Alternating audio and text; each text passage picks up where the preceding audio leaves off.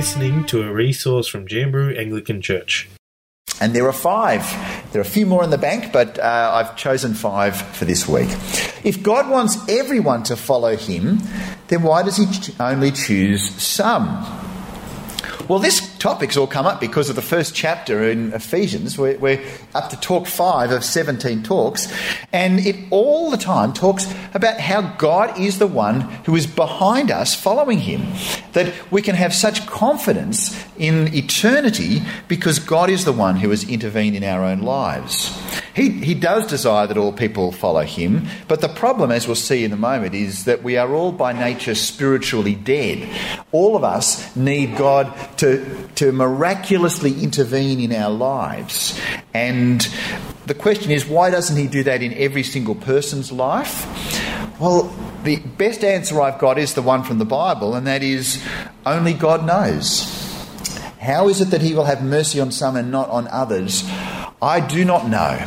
But we stand in wonder. In fact, one of the Bible readings we'll have in a moment from the book of Romans does just that. It says, wow, Lord, you are just mind-blowing in who you are.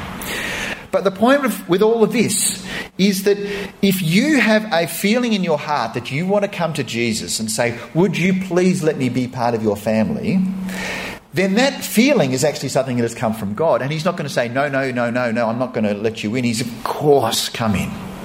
And that is the great thing, that if he's drawing you to himself, then he's behind that, and you can have such confidence that as he sweeps you in, that you will say, yes, I want to do that. Question 2. Is the power that raised Jesus from the dead the same that the Holy Spirit gives?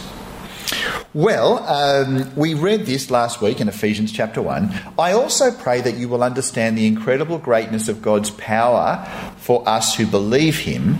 This is the same mighty power that raised Christ from the dead and seated him at the place of honour at God's right hand in the heavenly realms.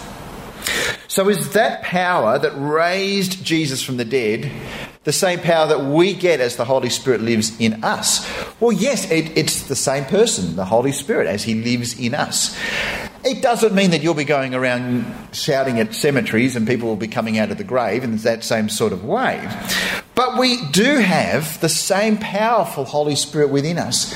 And as I mentioned last week, at those times when we might be feeling weak and troubled, then we should pray that the Holy Spirit would in fact give us strength and lead us and strengthen us. It is that same power that raised Jesus from the dead is the power that we too can access when we are followers of Jesus.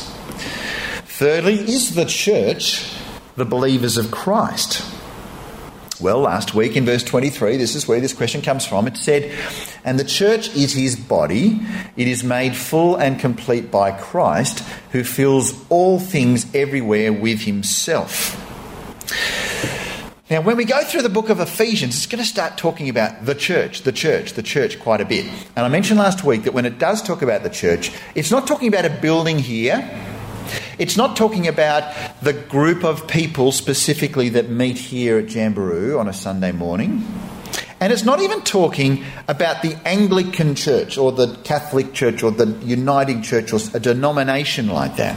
When it talks about the church, it's actually talking about the super-duper-duper church of all believers in Jesus throughout time, from thousands of years before, and even into the future, if it is the case that Jesus doesn't return for quite some time. And it's this gathering of all people who are spiritually with God in heaven right now. Now, it's a pretty mind-blowing thing to think about. But if you are a follower of Jesus, you are part of that ultimate church. And you are gathered with Jesus, even right now, spiritually, which is amazing. That is the ultimate church that we hear about here as we read through Ephesians, and we will hear more about in the coming weeks. 2 to come. How important is it to be specific in our prayers? Well, often when we're praying out loud in church, or even if I'm praying for somebody, I might just pray to God, oh, yeah, Lord, and I pray for Cameron and Alex as they are missionaries, and I pray for Mandy, and I might list down different names. Now, I think that's kind of fine to do that, because as I'm praying to God and mentioning their name, then I'm saying to God that I believe that he's in control of everything and that he will care for them and he'll look after them and that he will do what is best for them. But it's also a good thing, I think, to be praying specifically for people's needs. So I mentioned Cameron and Alex. They are friends who are living over in Dublin. They're from Australia, but they're over in Dublin, and they are going around telling people about Jesus. And they bought a new little house to live in, and they couldn't get there from Northern Ireland because of the COVID restrictions. Last weekend, they were able to move in, and they've now got a new phone number and a new address and everything like that. That is a specific answer to the prayers that we've been praying. We've been praying, Lord, get them into their house, get them into their house. I'll give you a new prayer to pray for them, and that is that they've sent an email saying, would you please help us to have good conversations with our neighbours, because we've just moved into this new street. We want them to say, so what do you do? And they can say, we are people who are full-time missionaries. We talk to people about Jesus all the time, and would you like to chat about him?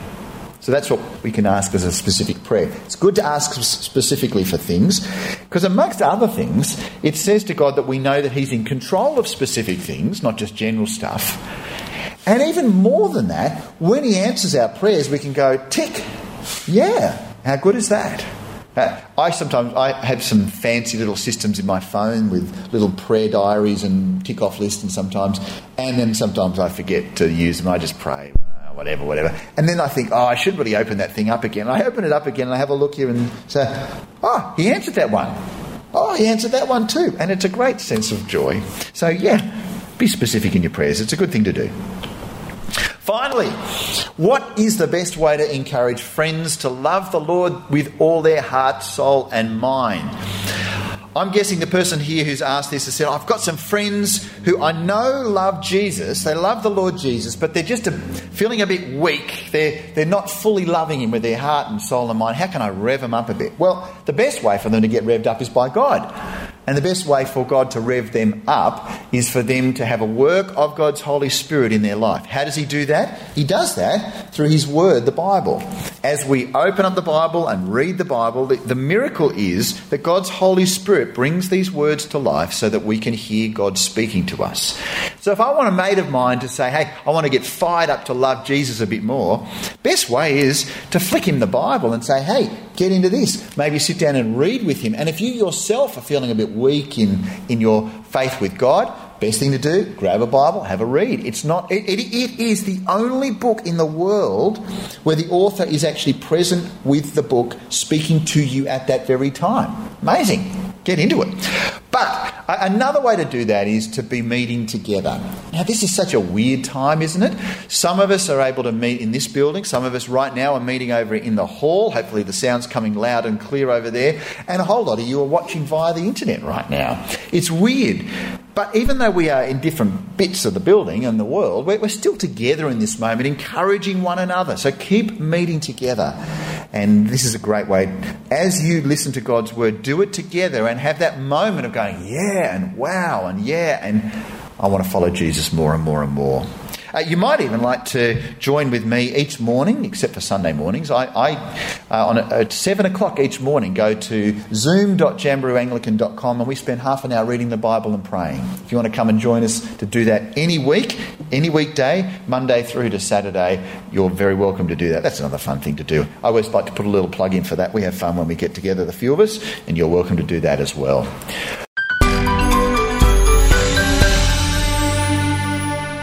Thank you for listening to this resource from Jamboree Anglican Church. For more information, head to jamborooanglican.com.